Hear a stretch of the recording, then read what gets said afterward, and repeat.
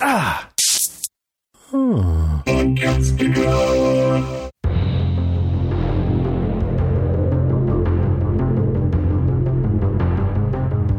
Hey everybody, I'm Rima. And I'm Paige. And this is Strange Indeed, a podcast dedicated to the Apple TV show Lisey's Story.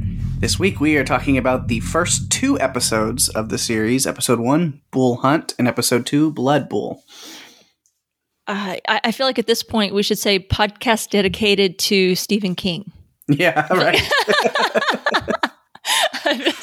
Done a lot of King.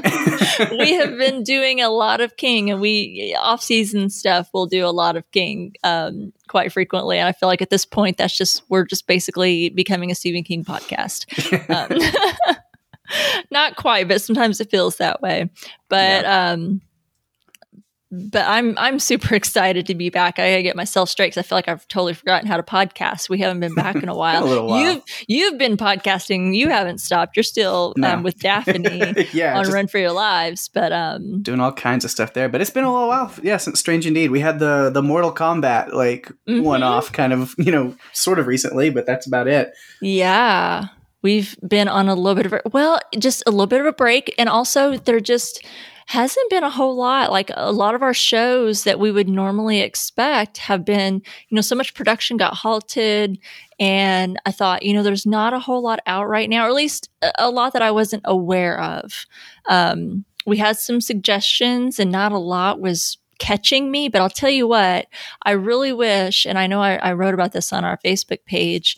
I don't know if you've had a chance to watch it yet, Paige, so I won't spoil anything, but Mayor of Easttown, that was on HBO. It just finished up like a week or two ago. They aired the season finale. Oh my gosh. If I had known how amazing that show was, I didn't watch it until right before the season finale aired.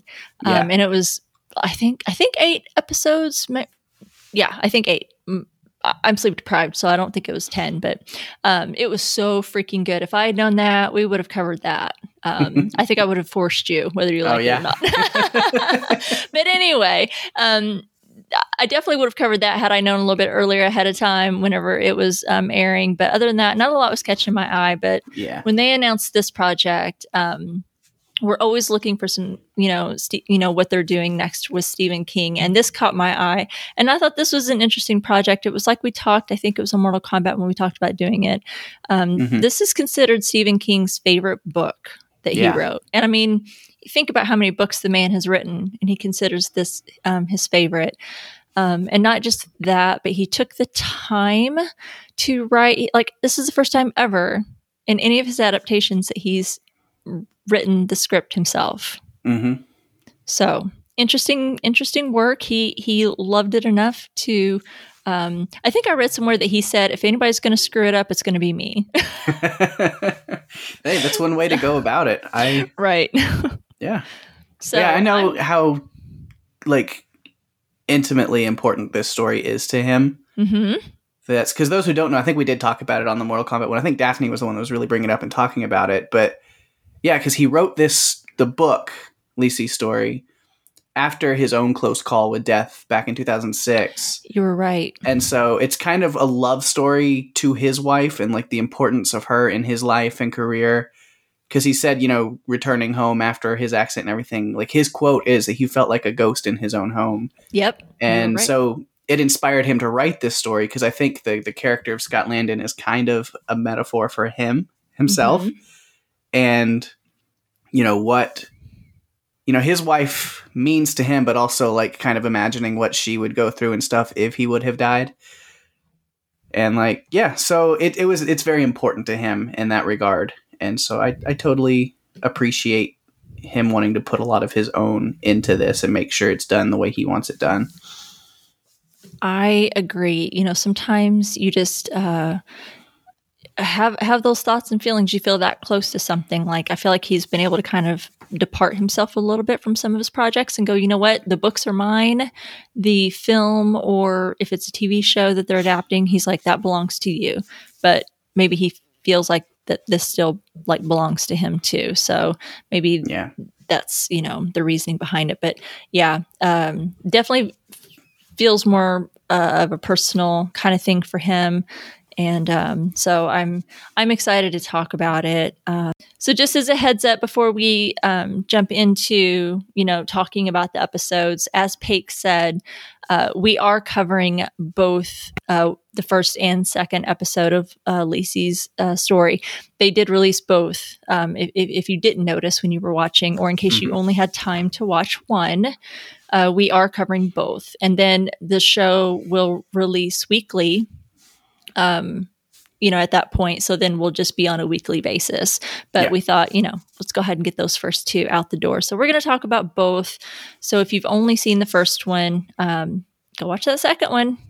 Yeah. And then come back. We're still here. Then come back. We'll be here. Here, we'll wait. Okay, we're back. You watch it now? Okay, cool. Yeah. Okay, cool. Here we go. We'll get started now. We waited just for you. Okay, so I'm really excited to start talking about this show. I really thought it was interesting, and I liked it, but then I think on my second watch, I liked it even more and had an even deeper appreciation for it. So I don't know. I'm digging it so far. I'm going to admit, and I think I've talked about this before plenty of times when we've covered other Stephen King works, that I feel like anytime you hear about a new Stephen King adaptation, movie or TV show, whatever it be, it's met with it, for me, a mix of excitement and horror. Thinking, oh, great, I can't wait to see what they're doing next, mixed in with, oh, God, is it going to be crap? Yeah. So, going into this, I knew it was a risk, but I think so far I'm fairly pleased with what I see. So I'm curious, Paige, what are your general thoughts before we jump into our top five? Honestly, about the show. Because I'm not going to, let's not beat around the bush. I'm sure people who are looking into this series have seen and know that like a lot of the early reviews have not been the most splendid. Yeah. But honestly, to hell with the bad reviews. I don't know. Because like you said, like watching it myself, because I even went into it kind of worried because I was like, oh God, people aren't liking this. And so I started the first episode kind of through that lens where I was like, okay, where are all the problems? Why is it boring? Why are people not? And then by the end of the second episode, I was like, nah, I am so into this. I need to know more. Mainly, jump not too much into what the show, about right now. It's a little jump ahead. But yeah, I mean, mainly it's kind of where we end that second episode where Amanda's sitting around the water on that steps and there's all these like pairs of people sitting around her and Lacey's seeing that world through the pool as she's walking off. And I was like, I need to see the way that these mysteries play. It was enough to where I was like wanting to start the next episode because I was like, I want to see how this plays out. I'm actually really intrigued by what's going on right now. Oh, I'm so glad to hear that because I didn't check in with you at all after we talked about covering this to say, oh, what did you think? Or, so we didn't touch base at all. So I was like, oh, I wonder how Paige's feeling about this. So it really excites me to know that you're on board and that you're so far anyway with these first two episodes digging it. That based off the first two episodes, I loved it. I'm super excited to see where this story goes. Yay! Well, that makes me happy. Well, because I know that we're, I think, both thrilled to be talking about it. Let's go ahead and jump into our top five because I know if we keep talking, we're going to start going into our points. So let's not hold off any longer. I think we've had enough little pre-show banter, and everyone's like, "Come on, just move it along already, Rima. You're going back into your old ramblings." What is your number five? My number five is. I'm just going to start big with the titular character herself, Lacey. Yeah. And mainly just her, not necessarily, some of the plot points and story stuff, but just her as a person and her personality. Because I do enjoy Julianne Moore a lot. And so I was excited to see what she brought to this. And I think she does a great job portraying this character. So yeah, just some of the personality things that, it's cool to see her kind of jump back and forth and kind of relive memories and stuff of her and Scott together. And then seeing the person she's become after his death, where she's just very, not cold, but like she's had enough shit from the academics and the super fans and stuff. She's like, just leave me alone. Like, yes, I know my husband was super famous and a huge author and he's dead now, but like, let me live my own life. Yeah. and she's just kind of over it. But it's not in a way where she's like cold or like heartless to people, but she's just like, let me live my own life. And you see that with her talking to Dashmiel. I'll never forget his name, thanks to Jim implanting Jim just the creepiest shit in my head. But yeah, just the way she is with her, or excuse me, the way she is with him, just being like, I've told you, I've talked, so many times, you can keep asking me, and the answer is always going to be no. So if you don't get off my property, I'm just going to have to call the police because I'm tired of dealing with you. Yeah.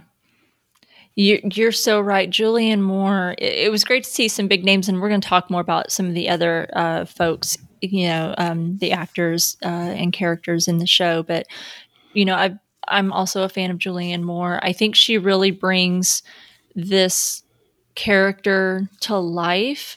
And let me quickly preface this with, I haven't read the book. So, yeah, I haven't either. So bad yes, on me. So when I say she portrays this character, I'm like, well, based off of what I know. Yeah. I give it more of like, I appreciate the character she's portraying right now. Right. I understand, because it can be difficult. I mean, I think it's difficult anytime someone writes a story and there's a character on the page, whether it's a book or just a script that's in like an original script, to take that character and bring it to life. I think that's why most actors are fairly talented, because they can do that. They can breathe life into these characters.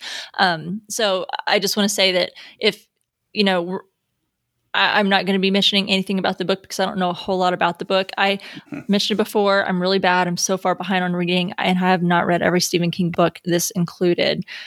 So if anyone's read the book and you're yelling at me right now, please stop. I love you and I appreciate you, but I'm moving on. So anyway, like I said, I've been a fan of Julianne Moore as well for many years. I think she's really talented, and I do think she brings this beautiful, haunting quality to Lisey. Like the way that she, we're following her, and there's not, for some parts, a whole lot of dialogue. We're just kind of following her around the property. She's swimming in her pool. She's lost in her memories as she's remembering some of these things and some of these thoughts. And it's almost like she's dead herself. That she's kind of walking and haunting her own property, right? Like it's not just Scott. It's like almost like it's her too, is what it kind of reminds me of. She's just kind of walking around aimlessly, and I picked up very easily that she's still mourning. Yeah. We find out it's been 2 years since Scott died, but she is still mourning. And she's gotten to a little bit of a part, like you said, she's finally gotten to a place where she's kind of just fed up with people coming to her and asking for Scott's work and wanting to get a hold of his papers. And clearly this guy must be more persistent than most, but she's been dealing with that since his death for 2 years. And it sounds like she's also dealt with enough of his, I don't want to say crazy because I don't like using that word, but fans that are on the wild side, I guess, a little, that feel that they're entitled to, Scott, or felt like they knew him because of his work. And I don't know. I think there can be a little truth to that. Do people feel like they get to know you through your work? If you're an artist, if you're a writer or a painter, definitely, or some kind of artist that, that, I don't know, that can be a really personal thing. Whatever type of artist that you are, that you're putting yourself into that work, right? So yeah, I can totally understand that. I mean, some of my favorite like artists, as far as musicians and singers, songwriters, I mean, like the bands and artists that I am the biggest fans of, that I've just taken in so much, because a lot of the music that I like the most are bands and artists that are very like personal, like as far as what they write is their personal lives, and they get very deep and personal and introspective with their lyrics and thoughts. And that's my kind of favorite stuff. And so when I get really into it, there is that moment where I feel like I kind of know who this person is because they put so much of themselves in the lyrics of this music. But at the same time, it's like, so I feel like if I ever met them, I could talk to them and be like, oh, because of this and this, and I could kind of understand who they were. Yep. But at the same time, like, that doesn't mean that they owe me any part of their personal life. Like, it's still, they can't quite separate themselves, some folks, when it comes to that. But But yeah, I just have to agree with you. She actually wasn't specifically one of my points, but because I totally agree with what you say. I think she has such a depth to her that Yeah. it really brings it across with this character. She's got the acting chops and been in so many different types of genres, comedies, dramas. She can bring on the drama and she can bring on a great performance. And I think I'm loving what she's doing so far in these 2 episodes. So yeah, because you see totally this kind agree. of dichotomy of who she is when she's all alone. Like you said, that I like how you put that, like she's almost a ghost haunting her own property, where there is just a lot of silent, like brooding, but like you really see that like she's just soaking in, like everything is still, like she's still mourning. And like she's not holding things together all the time. I mean, her banging her head against the window in her car, or like when she's going on a walk and she just needs to scream. And I totally get that. I But love that moment. I thought, who can't relate to that with whatever you're going through in life? And yeah. But she does a really great job when she is dealing with other people. She puts that face on. She's like, so again, not cold, but like that stone face where she's like, no, I'm going to deal with things. She doesn't shut down with other people. And some of my favorite things with that is whenever she's just had enough and she snaps back at somebody. I love her interaction with Roger Dashmiel when he shows up at her house, because he does not have the right to say the things that he says. Oh, like, you were just a waitress whenever he found you. And the line that really got me is when he says, just because you slept in his bed doesn't give you the right to withhold these papers and stuff. And I was fully backing her up when she just looked at him and said, fuck you. And I was like, yeah, there you go. Me too. I was like, damn straight. I was like, how dare you say something like that to a grieving widow? You don't know their relationship and what was between them. And I mean, they were together before he was anybody. Exactly. So it's not like she was leeching off of his fame. She stuck around when, honestly, jumping ahead a little bit to maybe a further point, but like, honestly, I don't see a lot of people who would have stuck around through some of the stuff that happened, and yet she did, and this was before anybody knew who he was. Exactly. So yeah, it's not like she married him for the money. She believed in him, that he was talented and was capable of this greatness, but it wasn't like, I don't think she was counting on it or anything like that. So for him to say something like that to her, I would have said the exact same thing, but she definitely has this strength about her, and it's cool to see. And I think that Julianne Moore is definitely a good choice for this role, because she brings this vulnerability, this fragility a little bit. Like you said, we see the fragility when she's at home alone in her pool, walking around her property, or when she's out in the field. But then, like you said, kind of puts on this other face and this other side of her when she has to deal with her sister or both sisters. She's got Dashmiel after her, constantly about the works, and she's got a fan who's completely obsessed and clearly a little unhinged. And all these other things. So you can see how she's really trying to, like, well, I've got to deal with this stuff. And she's like, I'm going to deal with it. And she doesn't, break down and cry about it. She just kind of does it. And so I like that quiet strength about her. That, she's got a very quiet intensity, quiet strength. I like that. That's where she is. She's where she's at. I mean, she backs up into his car with like no qualms about it. Like, love that. It's a boss move, honestly. It was. She's like, you know what? Just gonna make my point a little bit stronger in case you didn't get me the first time. She didn't have to do that. She kind of definitely went out of her way to do that and kind of drive that point home, literally. But that was great. She's able to stand up, against Jim on the phone, at least. I mean, I think later on, once he's like visited her house, and then she starts to get more worried, but at least just over the phone conversation, because I would have been, even with that phone conversation, be like, I'm calling the police and I'm leaving here forever.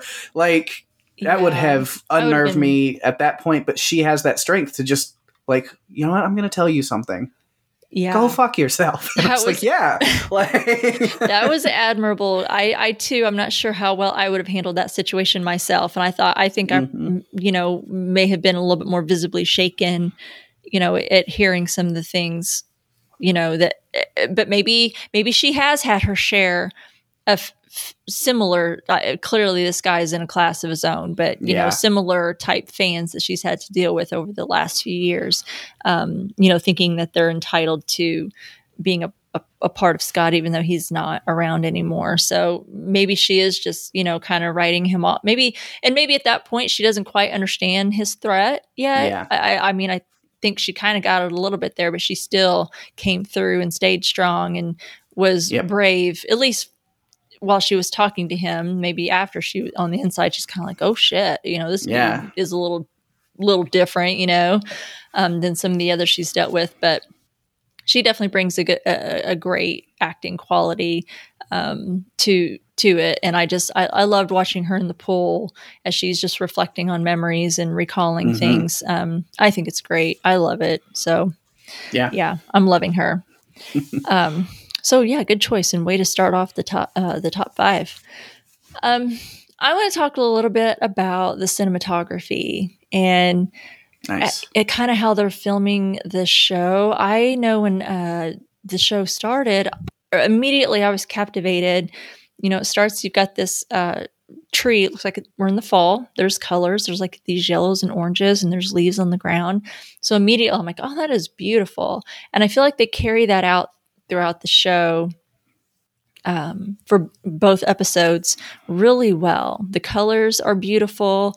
And I feel like I'm not very articulate when it comes to and I'm also I love film and I love hearing about how it works, but I'm certainly not a filmmaker and I don't work in film. So as far as some of the technical side of things, oh, they're doing this and that's how they're creating that effect, I'm not very intelligent on that, so I'll admit it. But I love how the colors can be vibrant, but also the tone of the show.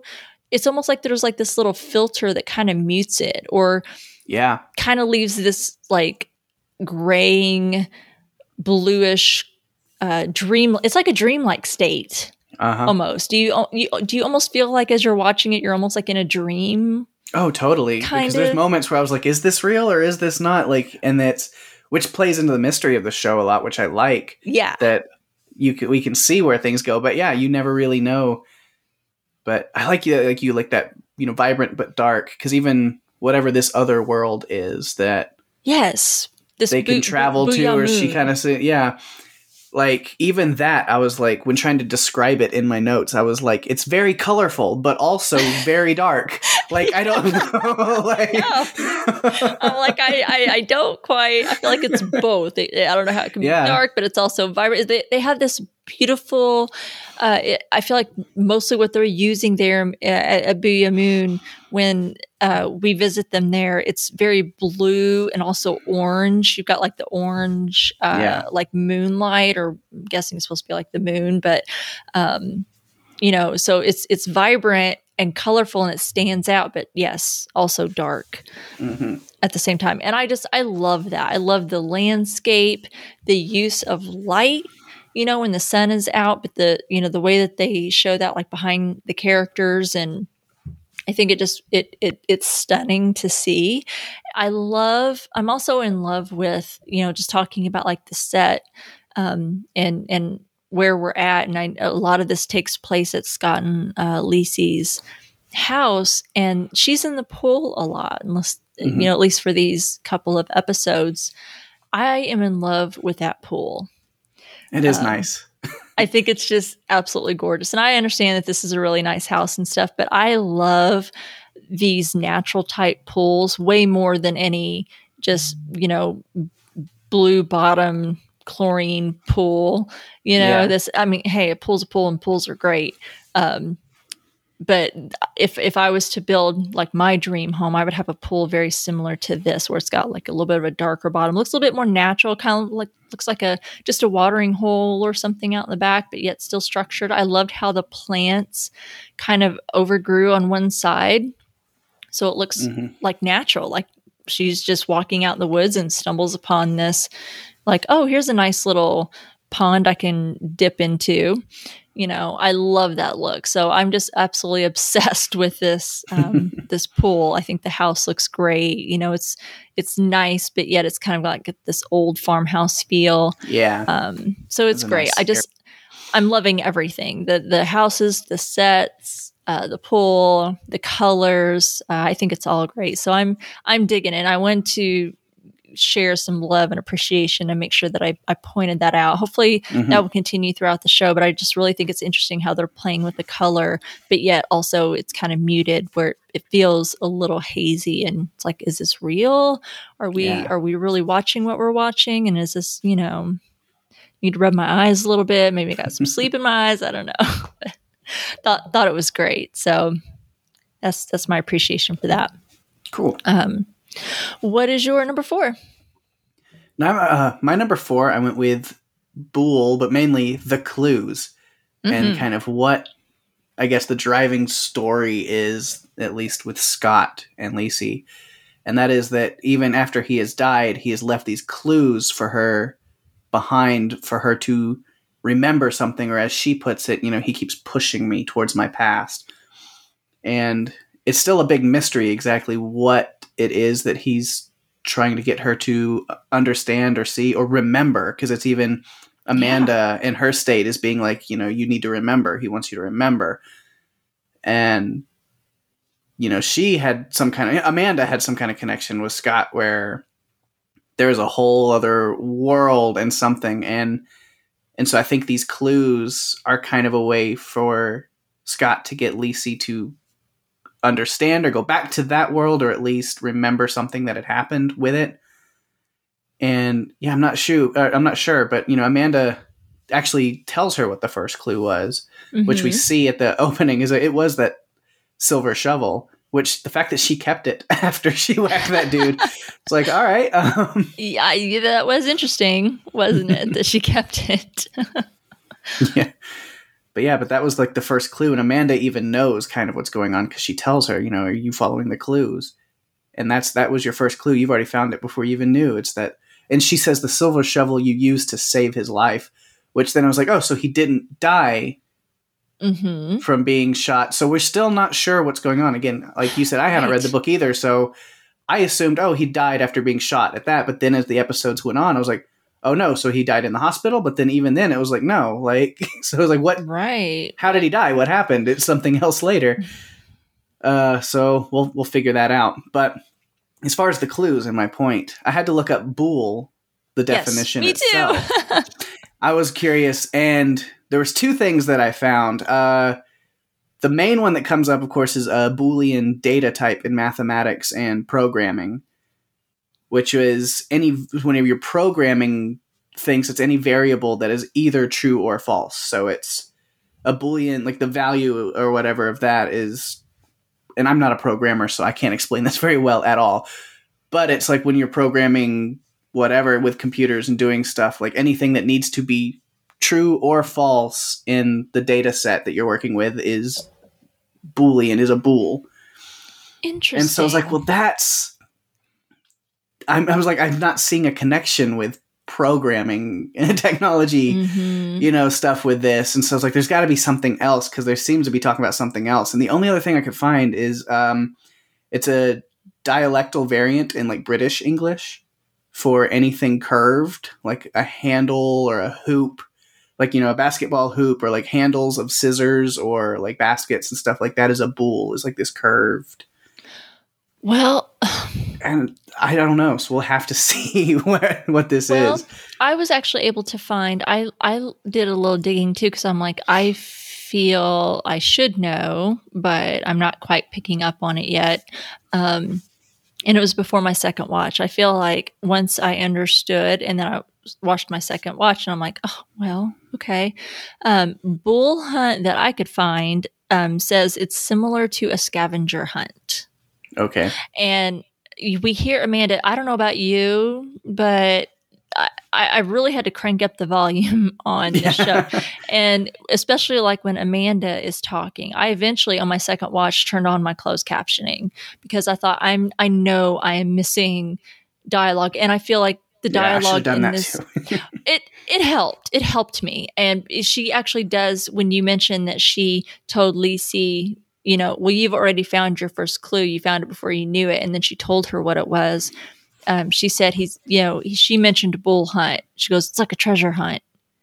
Mm-hmm. I was like, oh, well, I missed that my first, because I could barely hear what she was saying.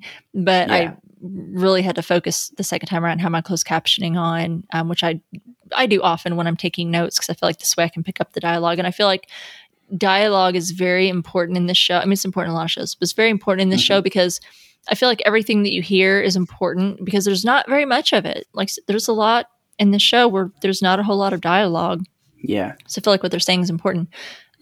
So yeah, closed captioning, I would recommend to anyone who might have had some issues hearing. You'll probably pick up on some things if you try that. But that's what I saw, treasure hunt or scavenger hunt. Interesting. So yeah, I'm intrigued by like how that lines up with, you know, what I found the word to mean. It could be just a completely different thing that Scott Landon had come up with it as well. You never know. Yeah. You never know. But the clues themselves I thought were interesting. I was like, man, there's some major links that he went through for some of this stuff. Because what we've seen so far, again, the first clue being the shovel, and then having a clue on a luggage tag that said something about, you know, Mr. MD, which was a song that was sung at their wedding. Mm-hmm. And then, you know, so she starts kind of singing it, and it leads her to, you know, look in Amanda's address book, which is interesting that he had left it in her address book, kind of knowing that she was going to have another one of these episodes, and then that Lacey would be there. Yes. Crazy. Yeah. Which leads her to find Dr. Hugh Aberness, who is a big fan of him, but not too crazy of a fan, not too, you know, out there. He's on the right side. Yeah. But he had worked with him to already set everything up to where if this happened to Amanda again, that she would be taken care of. It was already paid, already set. And all he needed, he was waiting for a call from Lacey, which was interesting. Yeah. And then how she got the jump to like the third clue being the picture of them after he had sold his book, I don't really know. I still didn't piece together how, other than it was just by chance that she was just like reminiscing looking at it. But then on the back of that then was the picture that says the doctor's favorite circled and stuff, which was a clue leading her to call Dr. Aberness again and say, which one of my husband's books was your favorite? And then going, was it Battle Flags? Mm-hmm. Battle Flags. And then goes like, well, did he leave? And he left a message for Lacey, like in a sticky note kind of thing in the doctor's copy of his favorite book. It's such a major length to take for these clues. I was like, okay, it's kind of a little much, but I'll take this ride. I'll see where it goes. And that fourth clue, of course, is Cedar Box Bool. You know, fourth clue. So I was like, okay. And then she asks, you know, the Cedar Box, I guess Amanda is in possession of it, so it would be back at her house. Really interesting. Yeah. And, you know, I'm sitting here trying to recall. I don't have it in my notes, unfortunately, but I feel like I almost need to do that now as we continue, because I feel like there's more clues to go, right? More clues and more things to come in these episodes.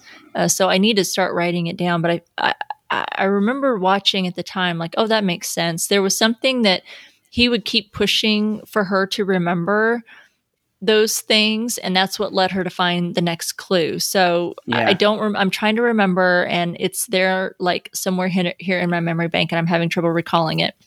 But there was something that he had pushed her to, because she's like, why are you pushing me, Scott? Why are you pushing me, Scott? And she mentioned like, he's making me remember all of these things, you know, and I don't know why.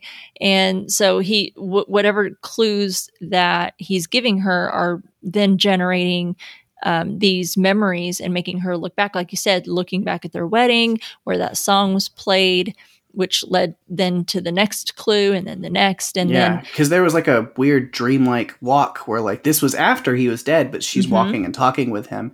And I want to see how that connects as far as, because that, I think that is where she got that third clue to look at that photo, was because he was talking about, remember that night when my book sold and what happened, and you asked if I was crazy and all this. That was it. And that's what made her to go back to look at it. Yeah. So then she started remembering that when that happened, when his book sold, when he got his advance, when he got his check, which I don't want to talk too much, but like when he hurt himself.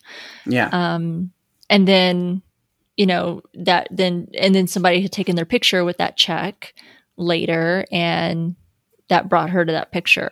Yeah. So it's the supernatural aspect of how she's communicating with him to get him to push her towards finding the next clue. Yeah, I'm finding That's it what I very wanna intriguing. see. Yeah, I'm finding it very intriguing. It is fun, to be on this little scavenger hunt, kind of in the back seat here of watching this show, and it's fun. I'll admit, my first watch, especially that first episode before I'd watched the second, I was a little confused. I thought, oh, there's some time hopping here, and they don't always make it super clear. Yeah, the only way is her hair length is how I really follow it. Yeah, that helps. That helps. Like, we at least know that present day Lisey has really short hair, and so that helps. And it seems like her memories when Scott was alive and before he died, she had long hair. So that I started to pick up on that, but at first I was like, oh man. I'm not sure where we are, like, how far in the or early in the relationship that we are. We usually learn that, but I could see where it's a little hard to follow maybe for some folks. But if you really focus, then I think it becomes a little bit more clear. And definitely if you watch it a second time, which I know a lot of people don't like to do always, but that helped. It helps. It helps. It helps me. I feel like things made a lot more sense to me. I mean, I don't know everything clearly. This show's a mystery, but I felt like I was following along. Yeah. And I'm like, okay. He keeps repeating to her, follow the clues, win your prize. Yeah. Even when he was alive, he's telling her that. So, and it's like, what prize? I don't know. What prize is at the end of this little scavenger hunt that he's planned up for her? And it's so far pretty darn elaborate. You know, how far back did he go? I mean, if he went back so far as to contact that doctor about Amanda after that last incident that she had, and he helped her through the last time, how long has that been going on? And, or how long was he planning that out? So, so intriguing. I'm really interested to see what happens. A lot of mystery still to unfold. Yes, a lot. Okay, so my number 4, we've talked already about Juliet's performance, but or Julianne, sorry. Poof, don't know where that came from. Julianne Moore. I want to also mention, I mean, there's some really, Clive Owen, I think, is really great. Yeah. It was a pleasure to see him again. I haven't seen him in anything in a little while. It has been a while. I think he was working on another show, but I haven't seen it. I think I heard a whisper about it in an article somewhere on something else he was working in.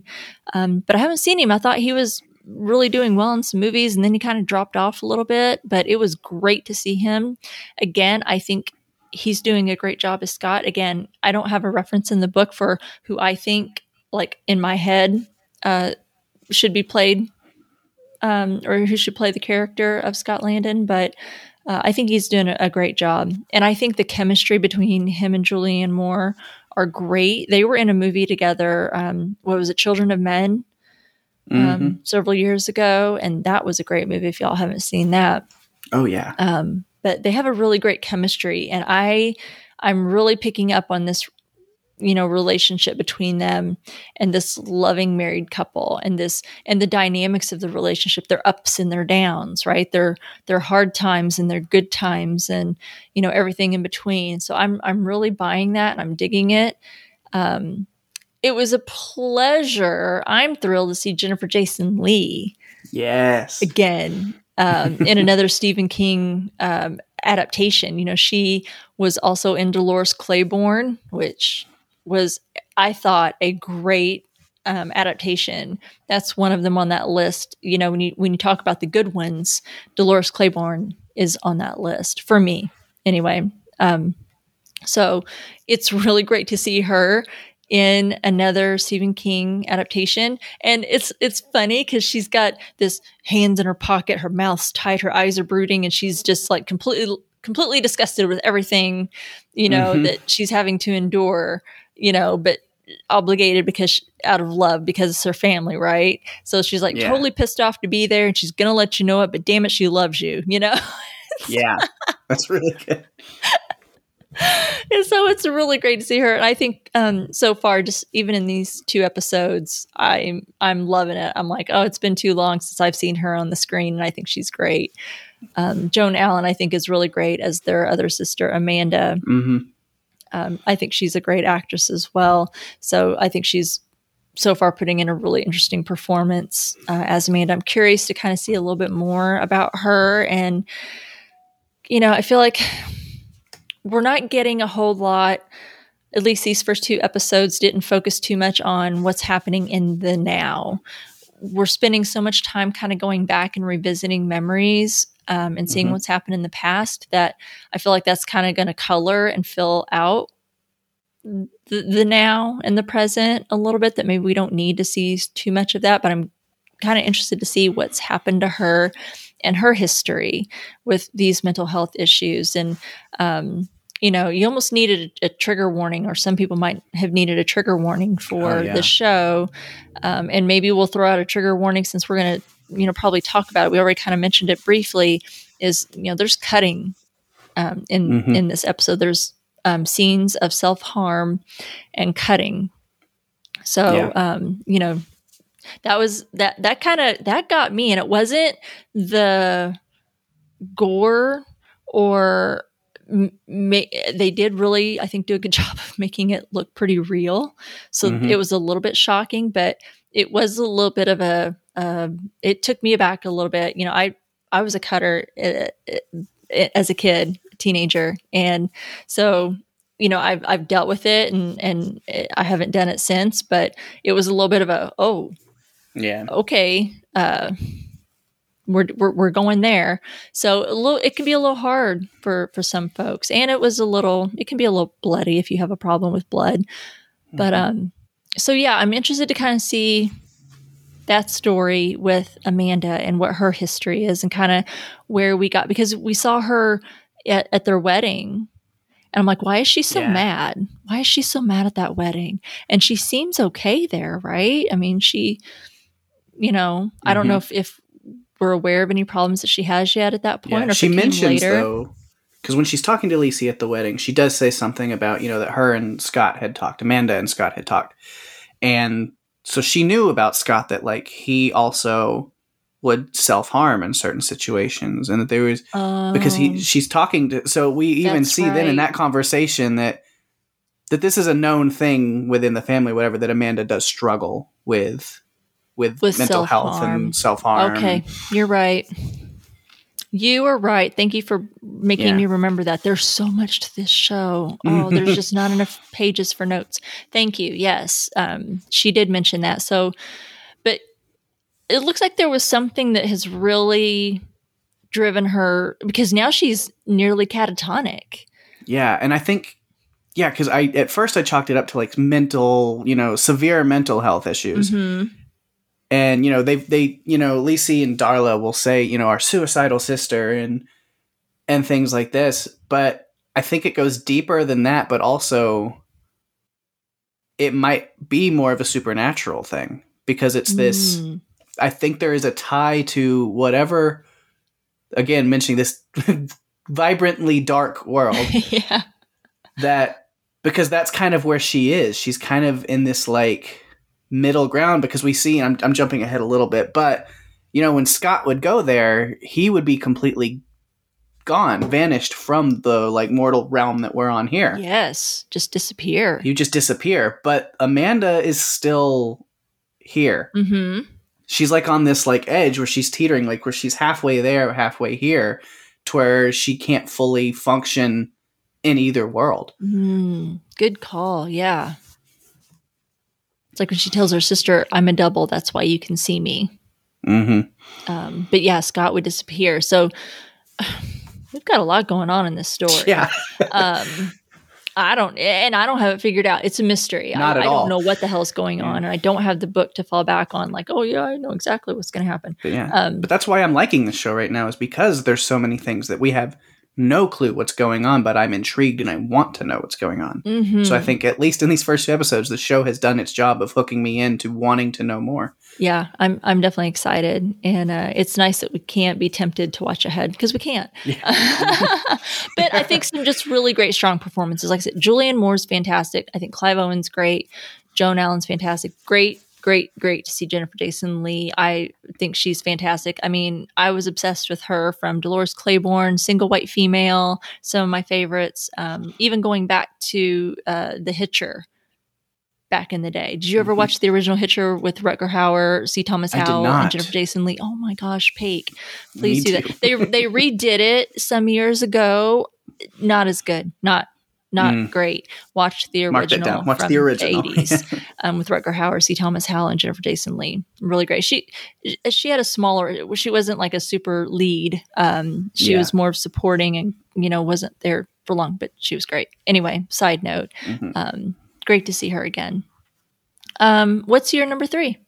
My number 3 actually goes right in with that. My number 3 was Amanda. Awesome. And so I've talked about a lot of the notes. Of course, I think one thing I didn't mention that I thought was interesting is we see in both times, in the present when Darla shows up, mm-hmm.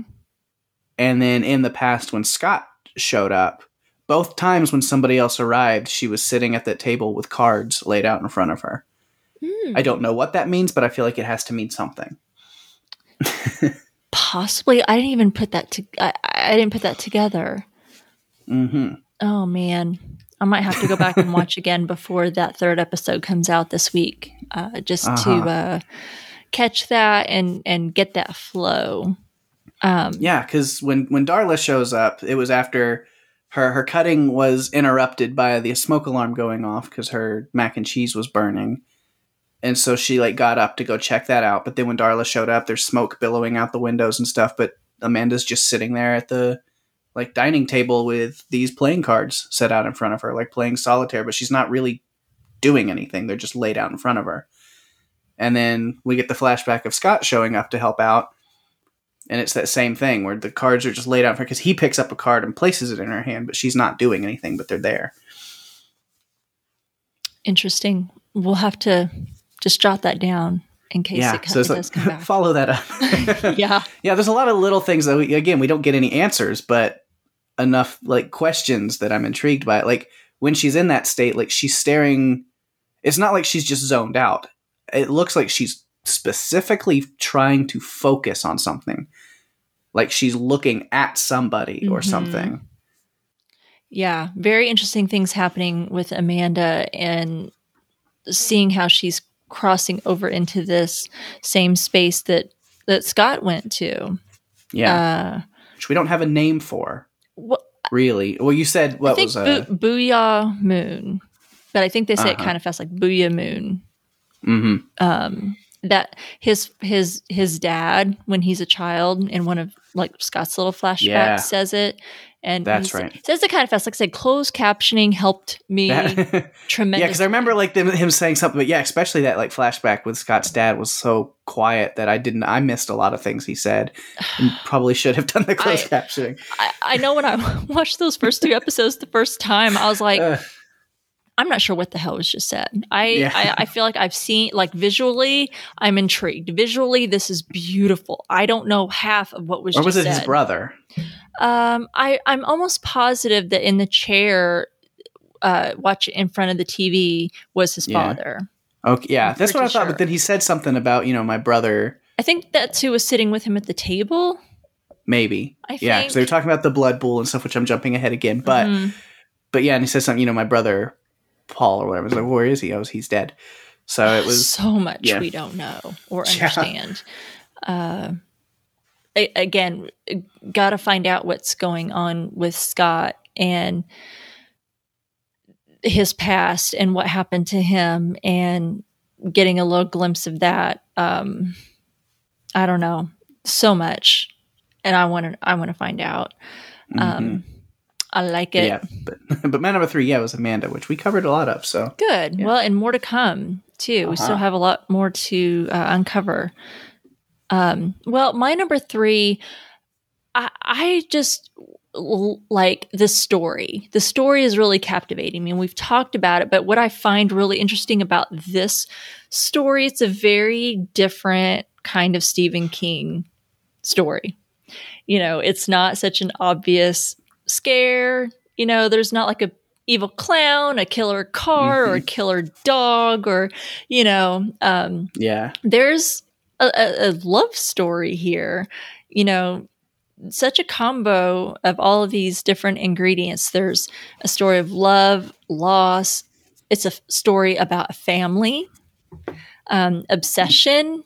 There's fantasy, but there's also things that are very real. And it's very grim. Bly Manor vibes. yeah, like almost like that gothic romance a little bit there, right? Had a lot of that in Bly Manor.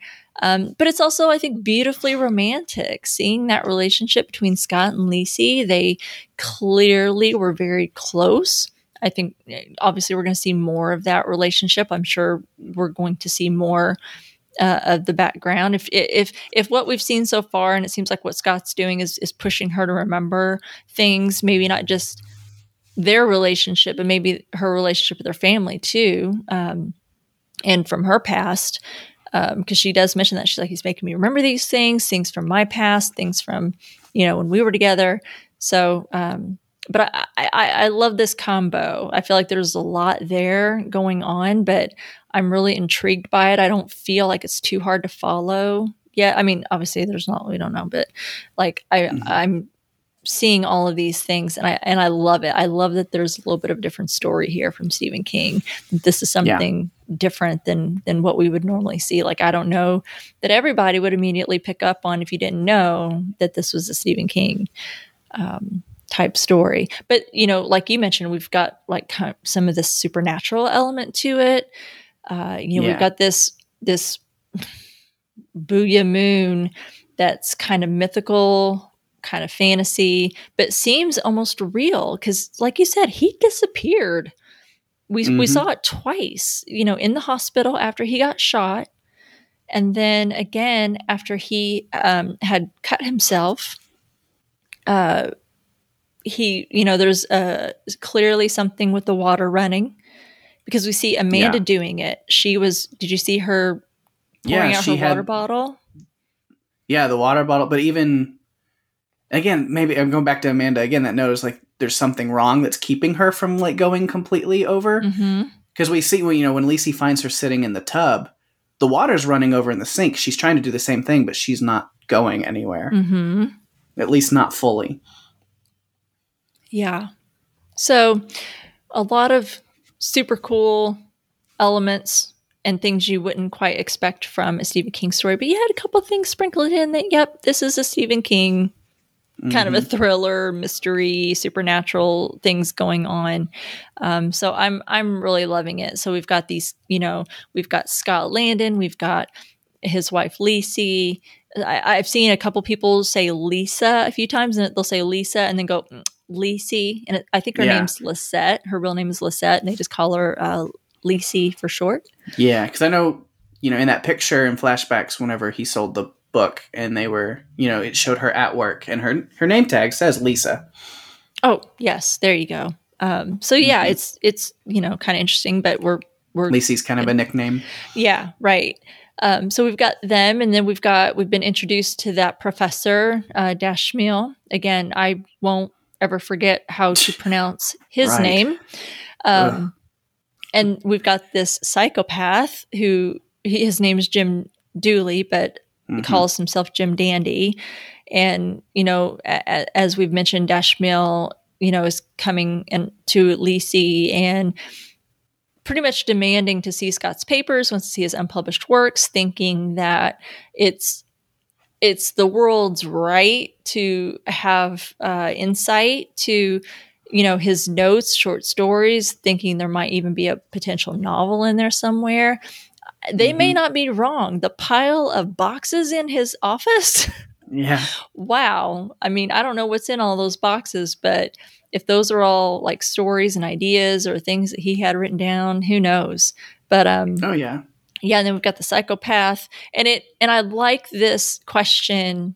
We mentioned it when we were talking early on when we started about like who has ownership over a writer's work. Who owns the art? So it's like they feel they've got entitlement to it, that it belongs to the world. They were talking about these things should be in libraries or museums. This dude, we haven't even mentioned this yet. I mean, Scott apparently was very uber talented. He just needed that break, right? To get somebody to get his break, get his work out there and get noticed. He won a freaking Pulitzer. So, I mean, this dude had some writing chops and had some recognition. So he clearly had done very well for himself. And I would be interested they talk a lot about his books and how brilliant he was. But I'm like, what the hell did he write? Don't you want to like read one of his books or something now? Right. Because I'm like, what did this dude write? Yeah, it seems like, because we see some of the like the titles, or even like, opening, like we're seeing like posters for like movies and stuff that had been adapted from Scott Landon novels and things, and it looked like again, I think it's Stephen King really personifying himself, because he looks like a like horror thriller writer. Yeah, it does look like it leans into that type of genre. It looks kind of dark, a little twisty, probably something we would read had he not been like a fictional character, fictional writer. Like I'd be interested in reading some of his stuff. So yeah, I'm like, well, I want to read what he wrote. This seems pretty intriguing. This, these people are like, well, hell, the guy that shot him was like, you stole my mind. Yeah. This Jim Dooley guy is, basically worshiping at the altar of Scott Landon. So I want to read his stuff. So yeah, I'm intrigued. But I'm loving the story so far of what we're getting. I think it's interesting. And I think, there's a lot going on, but I think there's a lot of fun here that I'm ready to dive into and explore more. For sure. So what is your number 2? Number 2, we were heading that direction a little bit anyway, awesome. Is the character of Jim Dooley. Man. On a light side first to start, my first note on him is it says he refers to Lisey as Yoko Landon. Oh, man. While talking to Roger, but then goes back and even says it to herself, and she is thoroughly, insulted by this, which makes sense. But I had to say, I was like, I appreciate that reference. Yeah. I do like where they go with that. Although, again, when we see who she is and like, the relationship she had with Scott, that's far from the truth. Right. But still, exactly. like, but that's his kind of like name for her. But yeah, he's just a super fan that takes that way to the extreme, way past the extreme. Yeah. And Dashmiel had found him in like a Scott Landon super fan like forum or Facebook group or something, and had talked to him, and he said, "Oh, I can convince her, I can persuade her to give it up."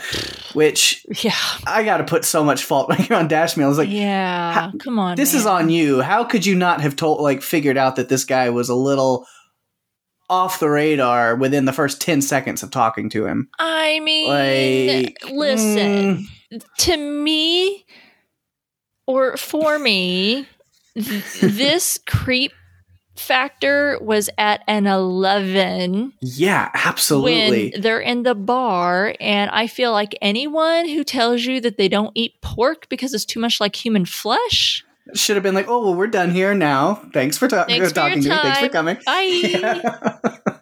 Man, yeah. And I love, again, with Lisey, that her character, going back to my like first point, was like her just saying what it is. I love when she's on the phone with Dashmiel being like, call this guy off, tell him to stop. And he goes, well, I told him no violence. And her response goes, the fact that you had to specify that didn't count, didn't tip you off. I mean, it feels like he essentially knows nothing about this Jim Dooley character. And he's like, hey, why don't you help me convince Mrs. Landon to turn over these books. I mean, he doesn't know this dude from Adam, Right. you know, and clearly, yeah, I mean, yeah, he's a super fan that he's recognized, but you don't know anything about this guy. And like I said, from that meeting at the bar, he should have been like, okay, thanks. You know, and realize that was not a good call. So he definitely, this dude has a ton of ownership on what he's For sure. unleashed, you know? Yeah. But man, that character, I mean, just in my notes, I say just fucking creepy as fuck. Dead eyes, man. Dead yeah. eyes. I mean, that poor librarian was scared to death. With his going on about dash meals, like you dash for a meal. Like he just goes on these weird tangents, but then he just keeps repeating the same thing. Like, don't you think you need to put this? And then he has these moments. He's like throws all the books off of the shelves and puts it there. Like you're gonna do that, right? And she's just trying to be like as agreeable as she can to get him to go away. Yes, totally agreeing with him on every point. You're right. We're going to do this. We should do this because you're so right. Please get out, you know? Yeah, I mean, librarian. he takes superfan past like obsession levels to too far of a degree. I mean, like you said, just a psychopath. Especially when he calls Lacey, and I said, don't underestimate that kind of like psycho. I mean, the guy has cardboard cutouts, plural cutouts of Scott Landon in his apartment that he takes selfies with. Yeah. Man, he's just whacked out. That thing he was doing in his, I don't know if it's his apartment or what, I'm guessing it's his apartment. So he has things hanging up on the wall, but, and he's like having that little, like he's dancing around and screaming and thrashing about. I'm like, whoa. Like I said, I get it. Like when Lacey's walking out in the field, she's kind of like screaming at the world or whatever. That I get. That scene with Jim Dooley, and just when you add it up and look at everything else, I'm just like, okay.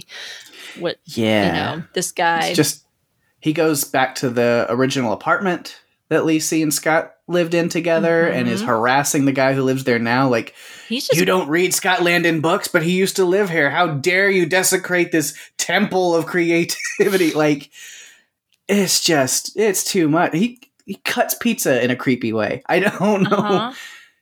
Man, but Dane DeHaan is incredible. I have to give him that. He makes me feel uncomfortable. I mean, the second, if he's on screen, my skin is literally crawling. Like I have like shivers. It's like, He's probably the nicest guy on earth and has a smile that would just knock you out. But for this character, you're right. He gives me the heebie-jeebies. Yeah, and I've seen him in a handful of things, and I really do enjoy him. Like, Chronicle was a really interesting movie. He plays a pretty dark character there, too. Interesting. But Lawless, he plays a pretty, like, good, likable character in Lawless, which is one of my favorite movies. He was Lawless. What was his, he was like the kind of simpleton friend. That's right. Just came to me when you started to say that. Yes. Petey or something. Yeah. Okay. Yeah. So, man, what a turn. Yeah, for real. So I've really enjoyed everything, that I've seen him in, but he can channel some darkness, and I think he does it very well in this series to where it, like I said, literally does make me uncomfortable when he's on screen. It's very uncomfortable, and he's just got he does get to this manic phase when he sweeps those books off the top of that shelf at the library, but he speaks in this monotone, like when he is on the phone with Lacey and he threatens her, you can't hardly hear him. And, he's threatening her. And when he says, I'll hurt you in places you didn't allow the boys to touch you at junior high dances, which is such a King line, by the way. Absolutely. Yeah, if you didn't know that this was Stephen King, you would know by that line it was Stephen King. But when he's threatening her, and then she is like, "Can you hear me?" And he's like, "Your voice is kind of low pitch, but I can hear you." And it's just like, I'm like, oh, this dude, I just don't know where he's at. He's so quietly threatening. There's like a compulsive thing to him. Uh-huh. Because you even see after that phone conversation where she tells him, go fuck yourself, and hangs up on him. And he sits there and just hangs the phone up over and over in the same way. Yes, over and over.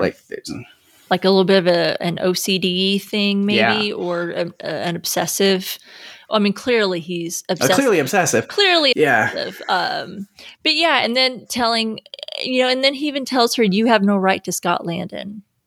Mm-hmm. Like, I don't know that he feels so entitled to him, but I think he feels the world should, like, everything that Scott Landon had, whatever it was that he has in his office, whatever unpublished works, things he was working on, ideas that he had, or just, outlooks, or I'm going crazy for a second, drafts that he might have of things he was working on or whatever, that should just be open to the world, and that the world has the right to Scott Landon, and she's, preventing that from happening. And, and she has her reasons. I don't know that we know yet why she's chosen to keep that close. I mean, we know she's still mourning him, and maybe she's, we can see her going through things. She's going through his desk, and I know a lot of it she's hunting for clues, but it does seem like before she even finds that first clue that she's going through and just kind of settling his estate. I mean, 2 years is not really that long.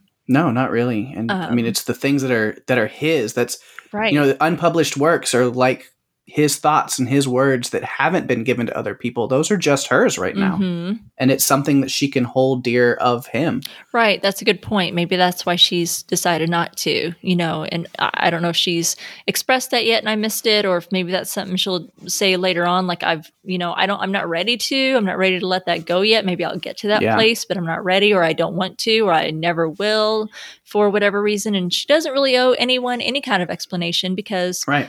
He might be gone, but, it was his property. It was his stuff, which she's entitled to as his widow. I feel like she can do whatever the heck she wants with it. I think we've seen things like that in real life where, writers or musicians or whomever have passed, but they have like a book they were working on or drafts and things like that. And, some families decide to put it out there. They're like, hey, we want to share this. This is what they would have wanted. And others are like, nope. Yeah. I mean, think about Prince. Oh my gosh. His family and his estate had that stuff. I mean, they just now released a lot of that music that was sitting unpublished and untouched, this year and last year. Yeah. Like it took them a while to be able to do that. Mm-hmm. So much work. That man had like so much work. Yeah. That he was working on and things. It was, I remember hearing about it soon after he had passed, and when they were, kind of going through his vault. The man, such a musical genius and a damn loss. I think we just passed that 5-year anniversary of his death. R.I.P. Prince.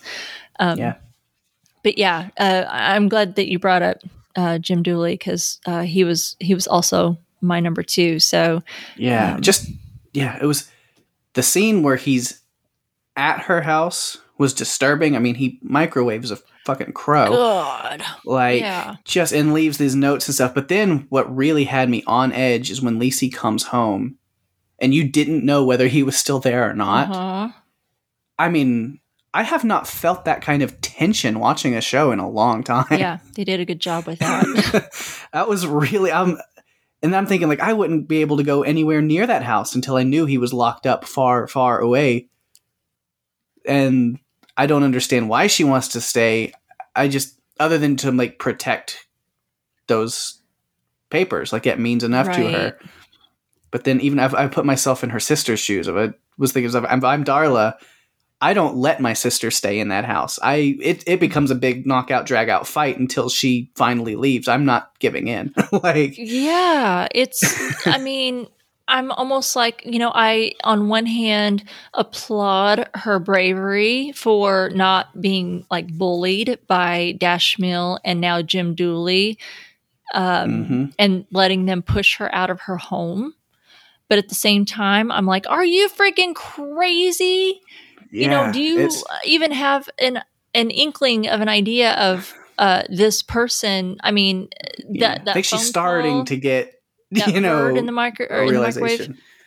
Yeah. I mean, that there's more to this guy than just threatening you over the phone now. And it's enough to where she definitely goes to the police at this point and gets them involved. But even then, she's very kind of blasé about it. Take care of myself, she's like, that seems like a lot of extra work to have somebody stationed watching my house every night. And, are you sure you have to do that? And like her conversations with the police are very just calm and normal. I do like the line, because they're like, we talked to the professor and he said that he can't get a hold of Dooley anymore and his phone's off and his email's bouncing back. Mm-hmm. And all she has to say about that is, well, my husband would have called that an ominous plot twist. Yeah.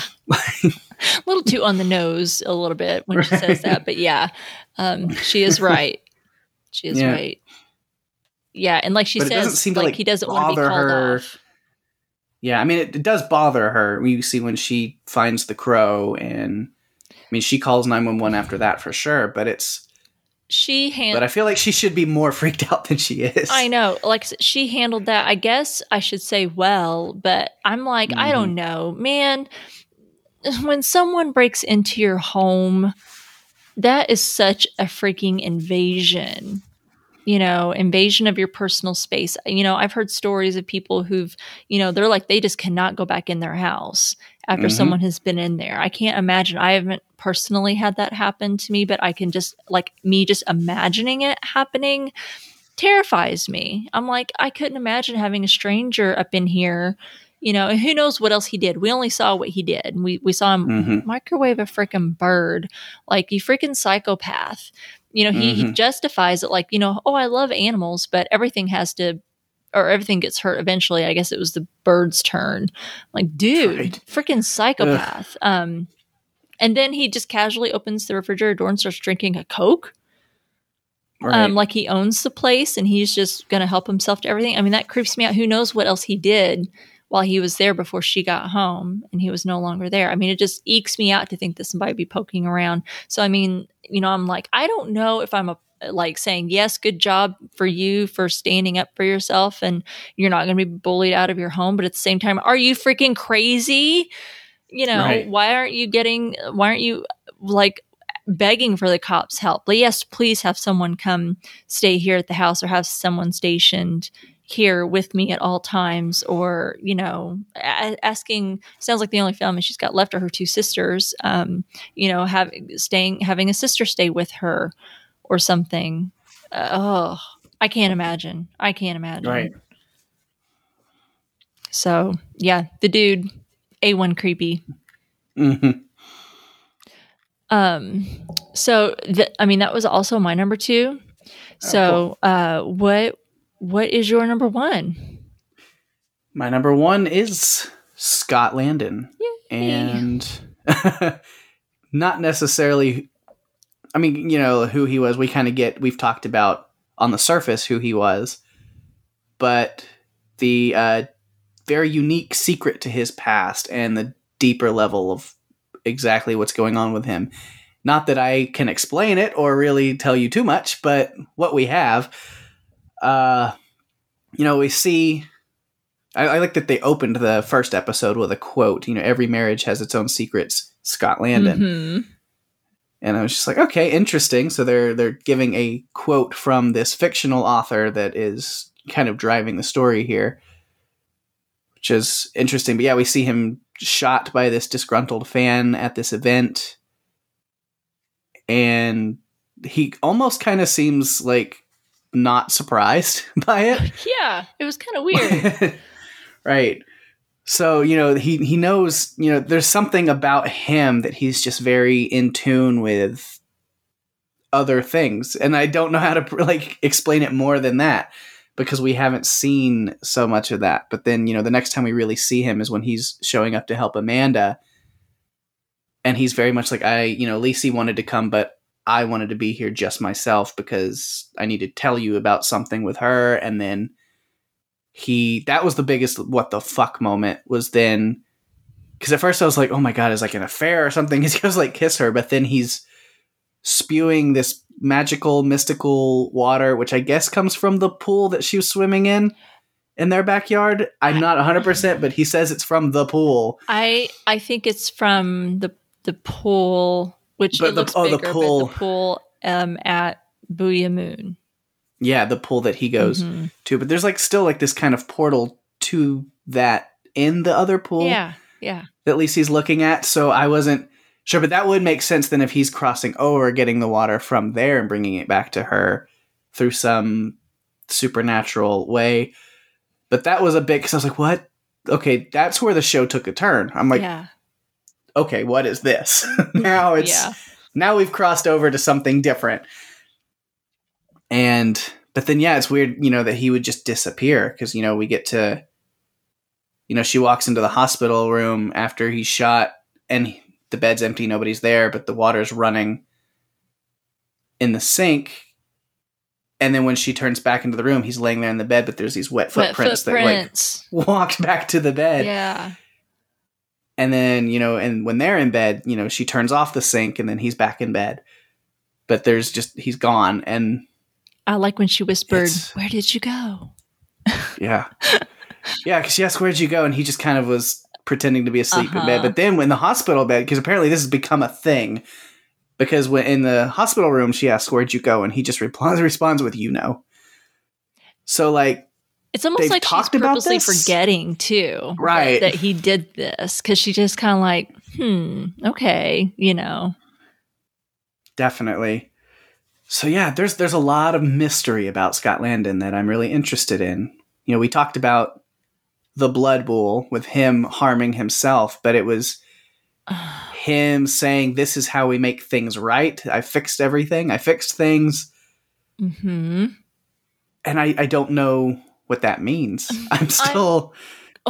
good. Because I'm struggling to understand that too. It's like the way I'm seeing it, but I don't know that I understand it yet. When he's like, "I fixed it. It's okay now." There's this pain that's connected to this trauma, this past trauma, to help heal a recent mistake. We see when he starts hitting the glass, he's seeing a reflection of himself as a child. Like he's remembering whatever trauma he went through as a child, and he's using that trauma to fix that mistake he made with Lisey by staying out, drinking with his friend, and celebrating when he had promised and told Lisey that, we're going to go out to dinner, we're going to celebrate. And he forgot and got caught up in time. And it's some sort of twisted apology from him, but I don't quite understand it. But it's also almost like his way of giving himself to the world. He's giving a part of himself. But there's like pain and blood that are a part of the process, which I'm still not, I don't understand it yet, but that's what I'm seeing, and pieces of the puzzle that I'm seeing, but I don't know how to put them together to where it clicks in my brain yet. So I don't quite understand it where he's getting this and how. It comes from his family. Yeah, because his dad was doing it. Because his dad was was being cruel to him. Mm-hmm.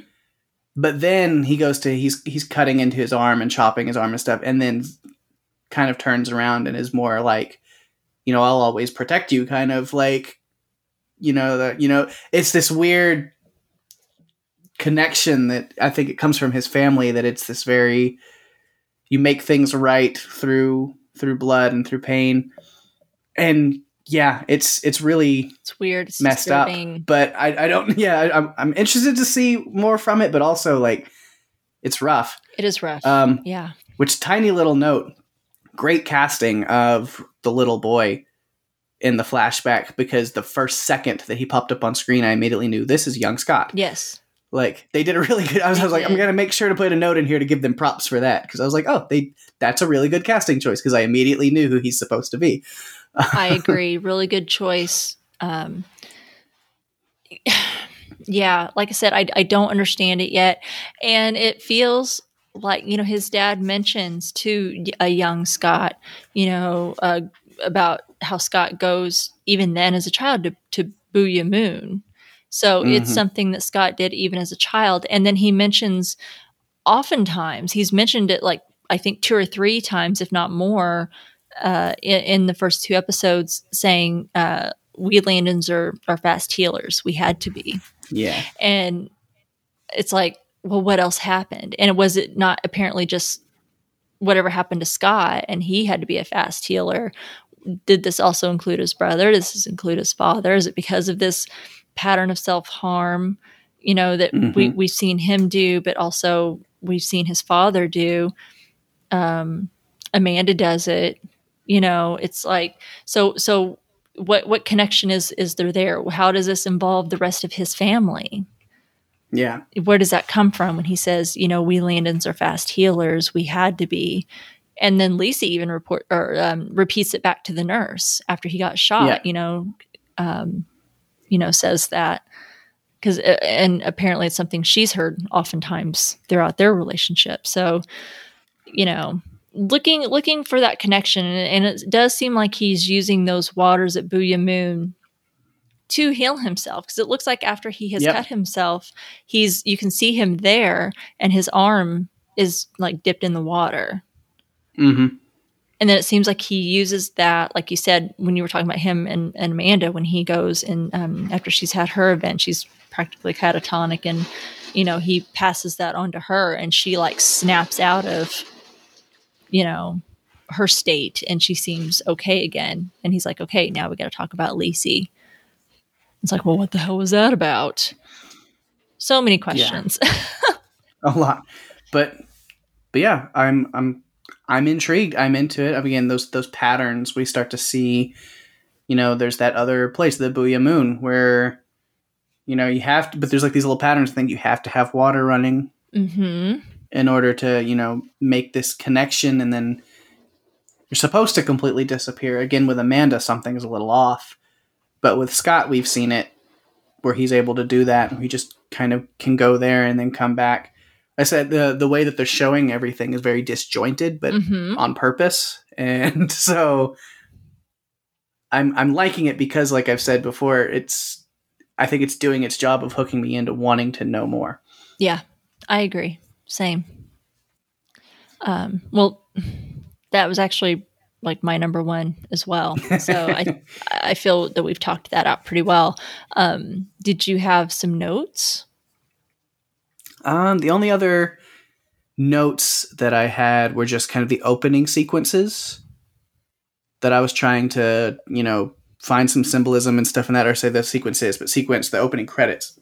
Sequence. The little puppet yeah. thing happening. And so I was kind of marking some of this stuff down in there because I wanted to try to not necessarily be like, oh, here's the symbolism, but like at least here's the things that could be and what do we think?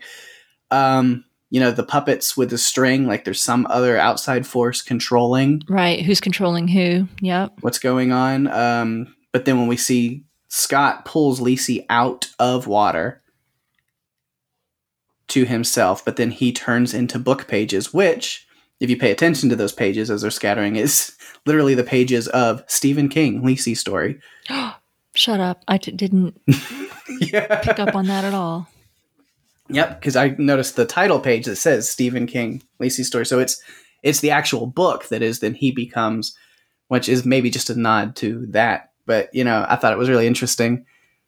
But then there's the shovel, and she goes for the shovel. But when she gets the shovel, that's when the strings are detached or broken, and she falls and then kind of picks herself up in like this Booya Moon area, because there's like the red moon in the water, and and then of course we get the title Lacey's story, and it's held up by strings puppeted by some big hand. Yeah, so again, it was like, I don't know what all of it means, but I wrote it all down to be like, this means something. Well, and I think that you're right. I don't know either, but I was intrigued. I think it's a beautiful opening, and I love seeing something that someone's really put some work into and some thought behind.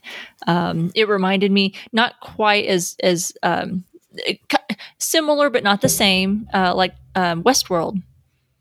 The opening to Westworld. I love that. I think it's beautiful. This was similar. It wasn't as long or anything like that, but I love that detail.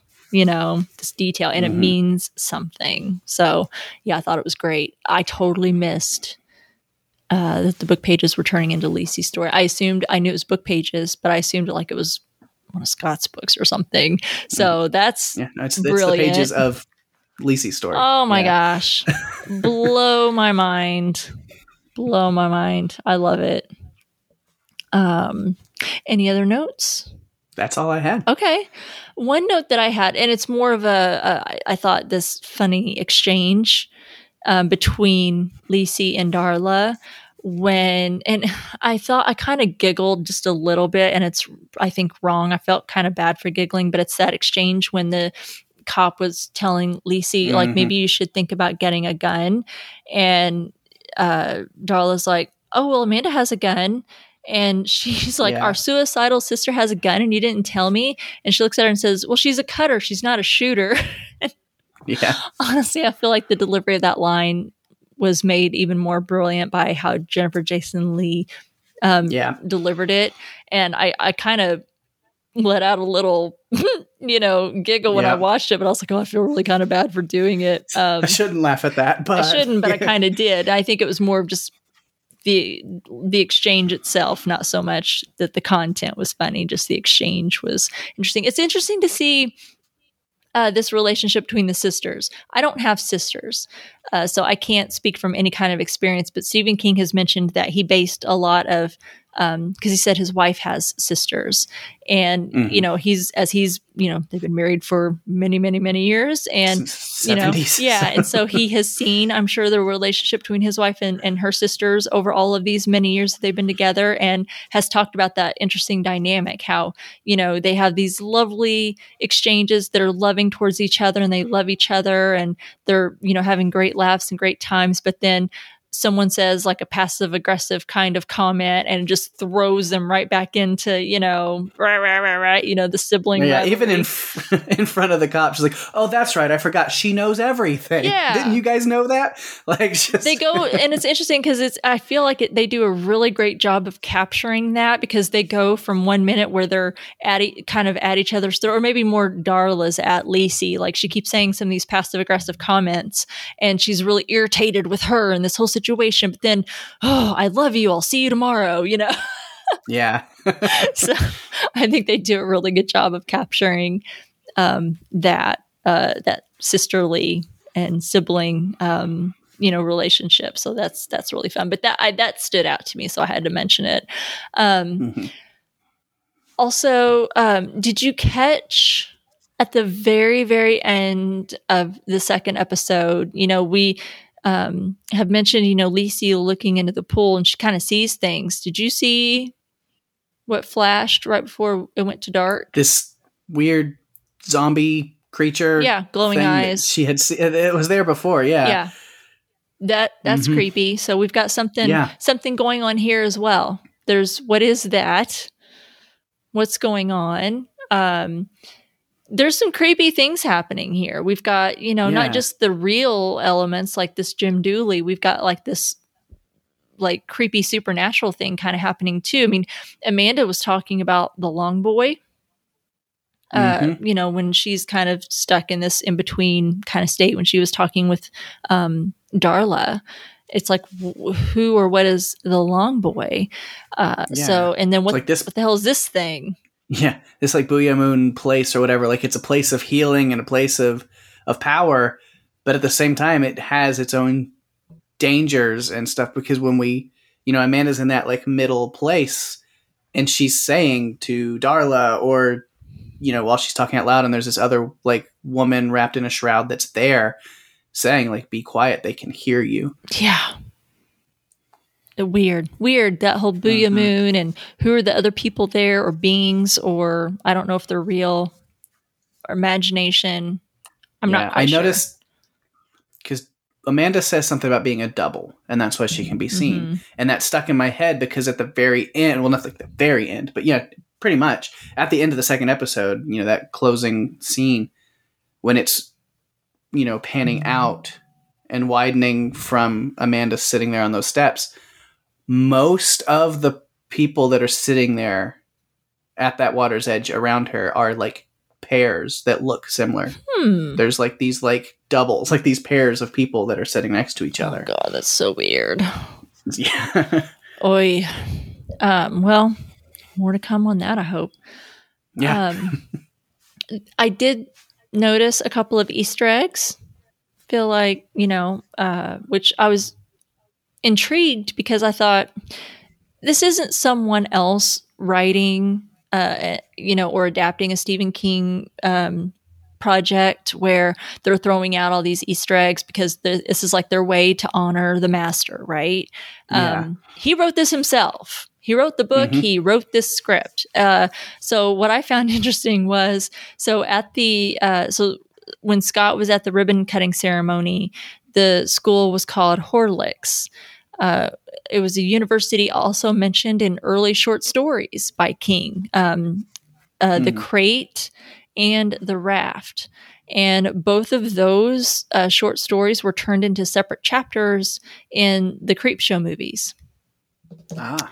Yeah, I thought, oh, well, there we go. A little bit of he's putting his own stuff out there, which I think is fun. Yeah. I giggle. But what was even more fun, at the library, when Dooley's going on and on about the greatness of the book that inspired Scott Landon as a writer. And if you look at it, the title of the story was a children's book, and it was called Charlie the Choo Choo. Yeah. And anyone who's familiar with the Dark Tower series knows all about Charlie the Choo Choo. And then they I think later published, its own Charlie the Choo Choo book out of that. But I saw that and I was like, oh, are you kidding me? But it was funny because, like I said, Stephen King wrote this himself. It was kind of like this little indulgence, from himself that he put this in here. And I giggled. I was like, you're so clever that you're putting this in here yourself. So looking through, I think that's all of my notes. And I had to throw in, like I said, I was surprised to see some Easter eggs, knowing that this came from Stephen King and not someone who's kind of honoring his work or trying to pay homage, to the master and his other works and his whole universe. So that was fun. I'll have to look out for more. Okay. If we don't have any other notes, and that kind of covers a lot of mine, I did have one. There's been many, many articles. So y'all, if you want to read more about Lisey's story or more about Stephen King or, interviews with the actors, there's a ton of stuff out there. But I did pull something I thought was kind of interesting from Entertainment Weekly. They interviewed Stephen King, took a couple of little interesting pieces from that. One of the questions that they asked him is, they said, you once said that Lisey's story was your favorite of your books. Do you still feel that way 15 years later? And he says, yeah, I would have never gotten involved with this thing at my age if it wasn't. They're all my favorites. I love them all. Some of them are difficult children to love. Some of them a little bit easier. This is a little bit difficult to love, but I've always loved the story, and that's the reason I got involved. I held on to this one for myself because I thought at some point I would love to be involved with writing it and guiding it to completion. And to be able to do that is just a wonderful gift. So I love that. I really love what he says there. That he loves all of his children, some a little bit difficult, some are a little easier, and that this one was precious enough to him that he was holding on to it in case this opportunity ever presented itself. So, and I think just a good explanation as to why he decided to do this, whereas he never has before. They also mention, they say, Booyah Moon and its transformative water features heavily in the show. And there's a line in the book about it meaning something different to everyone. They said, what does it mean for you? And he says, to me, when I was in college, I had a professor that made a big impression on me because he talked about the myth pool where we all go down to drink. And that became the pool for me in Booyah Moon, where you go to be healed. But it's also a place where you can be fascinated and be lost forever. So in a way, I was trying to talk, and he said these things always sound a little bit pretentious when you bring them right out there, and it shouldn't be. He said it just should be something that's in the book as kind of a subtext. But I wanted to write about the wellspring of creativity for a guy like Scott, or I suppose like me, like Philip Roth, like any novelist that you've ever admired and loved. I guess I was under the influence a lot when I wrote Lisey of D.H. Lawrence, who's a writer that I admire terrifically. Emily Zola is another one. Those people have access to this place, this creative place. Call it Booyah Moon, call it Narnia, or call it whatever you want, but they have access to it. It's a great thing, and it's a great gift to them and to the people who read their books or see their films, but it's also dangerous because you can get too fascinated by that.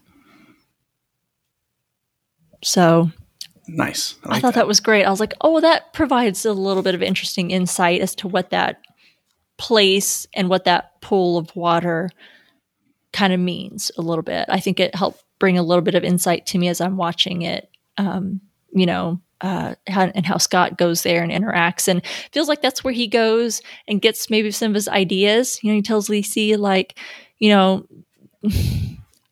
I go to this place and I write down my ideas and people buy them. Mm-hmm. And I've always read that Stephen King, a lot of his things come from his dreams. A little bit scary place his head, I feel. But, yeah. I've heard that he keeps a notebook by his bed, and that, when he wakes up from one of these like dreams, or maybe it's a nightmare, I don't know, and it wakes him up, he will write it down. I think I've heard that right. If I'm wrong, I'm sure someone will tell me. But I thought, well, that's interesting. There was a little piece from a New York Times interview that I thought was kind of funny, where they asked him, they said there's an interaction between Jim and a frightened librarian that's incredibly tense. Where did the idea for that come from? Because I think that wasn't in the book, but he says that wasn't in the original. Pablo, who was the director, I believe Pablo is directing all of the episodes, but he said he came to me and said, what would you think if he was in a library? Could you write some stuff that's kind of menacing, but also weird? He mentioned Quentin Tarantino and the dialogue that he does. And I said I could do that. So I did. So I guess that's what drew that inspiration from that bananas scene in the library, which I thought was kind of cool. Yeah, because that scene definitely stuck out for me, for sure. It made an impact on me, a lasting impression, I'll say. Well, that's all that I had for the news. Like I said, I don't know if I'll do something every week, but I thought let's bring a little insight to maybe some of this. If I find something interesting, I will share it. If you want to read more, there's plenty out there. We did get some listener feedback this week. Really excited to hear what you guys have to say. It would be great to get some more thoughts. I hope everyone has an opportunity. I know there's 2 episodes instead of just the 1 to watch. So hopefully we'll get some more from you guys as we continue. But do you want to take that first one for me? All right. This one comes from Lindsay Schlicht. Says, oh man, I don't know. This one is going to be a tough one to keep going with, I think. I'm all for weird, out there, WTF shows, as long as they eventually come together and the weirdness adds up to something that makes sense. This show is so all over the place and out there, it feels unlikely to have a payoff that makes it all worth it. This level of weirdness is oftentimes just super irritating to me, like the show is trying too hard to be interesting. Maybe you guys will change my mind. You often do. I'll be very interested to hear what you guys and other listeners think. Oh, it's really nice, Lindsay, to say that we sometimes change our mind. Appreciate that. I'd love to hear that. Yeah, appreciate that. I get it. Let us know how this episode paints what you think after we've discussed it. Yeah, I'll be interested to hear what you have to say after listening to us, if we were able to change your mind, or, maybe providing a little bit of insight. I don't know at all. I say provide insight. I'm like, I'm not providing a whole lot of light bulb moments here, guys, but trying to just talk it out, and figure it out myself. So hang in there, Lindsay, but thank you for starting it with us and being there. Yeah, for sure. I'm with you as far as that. I maybe not necessarily feeling like it's too disjointed. I mean, it is disjointed, but I think maybe I'm hoping more that I'm expecting things to come together in the end. But I'm kind of with you in the fact that, like, I hope that it does, because if it doesn't, then it is going to be very disappointing for sure. Yeah. I'm interested. Like I said, we haven't read the book, so we can't really compare what happens in the book and how it ends. We'll just have to wait and see. But I'm in it for now. Yeah. We did get an email from our good friend and your other co-host, Paige, from Daphne this week. She says, "Hi, Rima and Paik. So stoked to have Strange Indeed back in my podcast rotation." Well, thank you very much. She says, "Lisey's story has a different vibe than any other Stephen King book I've read. I was excited when I learned they were adapting it for TV, but also worried that people may not enjoy it because to me, it's really different. While I like it so far, I think it might be confusing if you haven't read the book. The cast is perfect, especially Julianne Moore as Lisey. I like how she captures the essence of Lisey as a woman who is contemplating everything she knew about her husband while caring for her sister and fending off all those who are after her late husband's unpublished papers. So far, the show has captured what I pictured in my head when reading the book the first time. Scott Landon was special, and there's so much more to learn about his life and why Landons are fast healers. Looking forward to your thoughts, Daphne." Okay, looks like Awesome. there's more to come on that, which I had thought so, but good to know. I'm gonna put some pressure on you, Daphne. Here, no, Yeah, but Paik, you gotta leave her alone. As the book reader here that's giving us feedback, I want to know.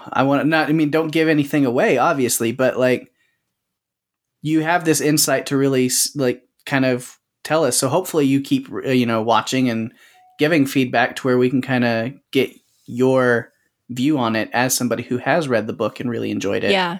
Yeah. I'm really interested to see that, point of view. Yeah, I am too, especially since we don't have it ourselves. So anyone who is leaving feedback and would like to chime in about it, I'd love to hear some of the comparisons.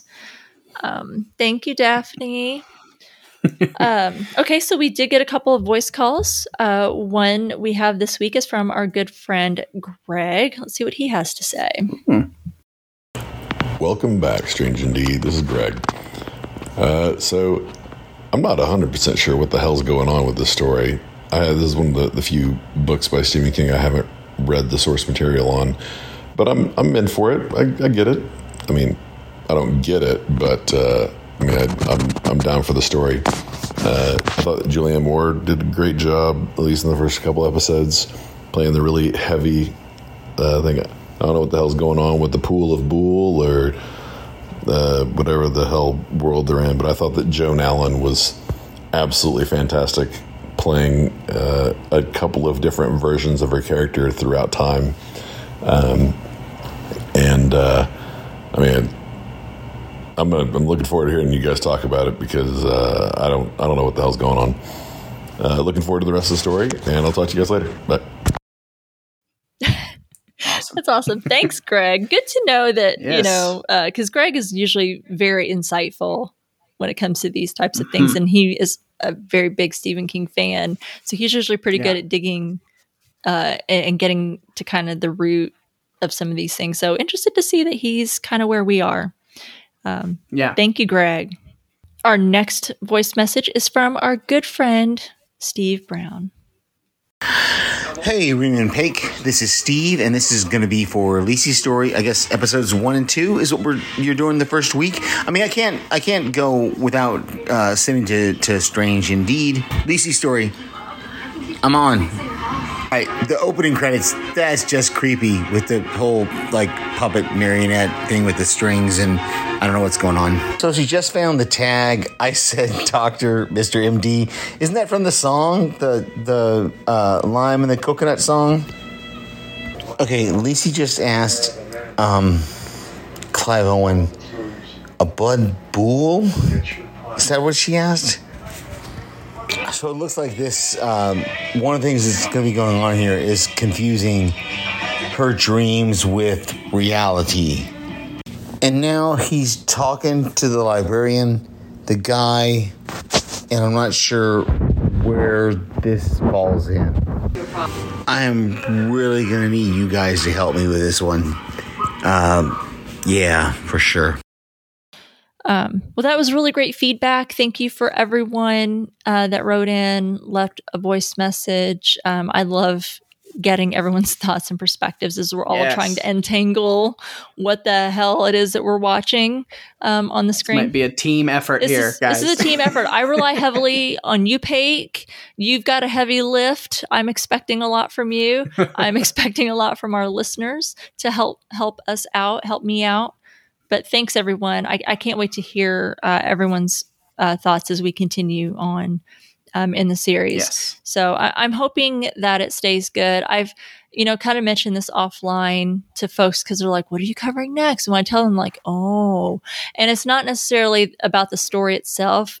They're hearing we're covering a Stephen King adaptation, and everyone knows it's a toss-up, flip a coin, right? Yep. And you never know what you're going to get and how it's going to be. And I'm going to just be very honest right now.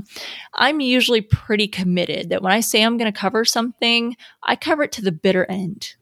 And anyone who's listened to us since Strange Indeed's inception knows that we stick it out to the end. I mean, we did some not so great series, guys. There's been some shows that have had to been stomached through. There were some that we had to, it was a little painful to continue on in the process, and that was not always very enjoyable for me. I don't know that if this series, for me and for you, Paik, both of us agree that it's tanking and we're not enjoying it, there's a very strong possibility that I could just say, we just won't finish it. I don't like doing that. I'd be interested to hear what you listeners have to think about that. If you're enjoying it and I'm not, or Paik's not, we're both not really enjoying it or into it, but you guys are, I would certainly consider what you have to say. But I'll be honest, I'm at this point where I'm just not into covering things I'm not into. And if right now I'm into this, we're still early. If it starts to tank or drop off for both of us and we're not into it, I don't know that I want to push ourselves to do it. Totally get that. There are, but that said, based off these first 2 episodes, I'm in. I'm liking it right now. Yeah, like I said, I don't want to. This is not me saying I'm out. I'm in right now. I'm into this, but I know that I'm in. We are in unknown territory here. We don't know how this is going to continue on. I just want to throw that out there. That way, folks aren't like, "What the hell." We only got however many episodes, and you guys dropped it. I'm just letting you know ahead of time. If I'm not enjoying it, I might not hang on to it. We'll see. We're going to take it episode by episode at this point. I'm not married to this series yet. So, and with that being said, next week on Strange Indeed, we will be covering episode 3 of Lisey's story titled Under the Yum Yum Tree. All right. Interesting. I didn't put in a description. I gave it a glance. It didn't feel too spoilery, but I'm like, I'm just gonna leave him out. Let's leave a little mystery and a little intrigue. So we'll be back for that next week. And in the meantime, we are excited for you to join us at the Booyah Moon.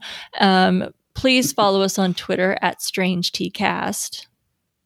You can like us on Facebook at facebook.com/StrangerTcast. And you can email us at strangerthingscastpod@gmail.com. And you can also find us on the TV Time app. You can find Strange Indeed and a bunch of other great podcasts at podcastica.com. And go out and leave a review for Strange Indeed on Apple Podcasts. A lot of great things happening on Podcastica. Jason and his Lucy sometimes, and sometimes other roundtable of guests that he has on are covering Fear the Walking Dead. A lot of opinions on that show, but if you want a great podcast to listen to as a companion to that show, I would highly recommend Jason and the Walking Dead cast. Jason and your co-host as well, Paik, has also joined Jason on House Podcastica along with our good friend Wendy. So Jason, Daphne, and Wendy are covering The Handmaid's Tale. So if you aren't feeling enough bleakness in your life and are looking, for something that's kind of heavy and dark, watch The Handmaid's Tale. And then listen. It is really good, though. So good. It's heavy, but it is so heavy. Good. I mean, I feel like most folks have either watched it or not at this point because we're in season 4. Yeah. It's dark. It's heavy. There's a lot going on, but they do a great job covering that show. So they are currently covering Handmaid's Tale on House Podcastica. So be sure to check them out. And speaking of great podcasts, make sure, as I've mentioned a couple of times here, make sure you check out Paik and Daphne on their podcast called Run for Your Lives. got a sneak peek or anything you want to share with our listeners? Yeah, absolutely. Try to dive back into when we were doing like Umbrella Academy and Bly Manor and stuff, where what was the format? Usually it's like what the current episode is and what's coming up. So the one that you could listen to right now is Cabin in the Woods is up. Good one. And that was, I love it. One of my favorites. And that was a lot of fun. And then this week, so depending on when you're listening to this, it might be up. Geostorm is the newest episode that is coming up. The Gerard Butler. Cool. It's an interesting movie for sure. Interesting choice. It's no Cabin in the Woods.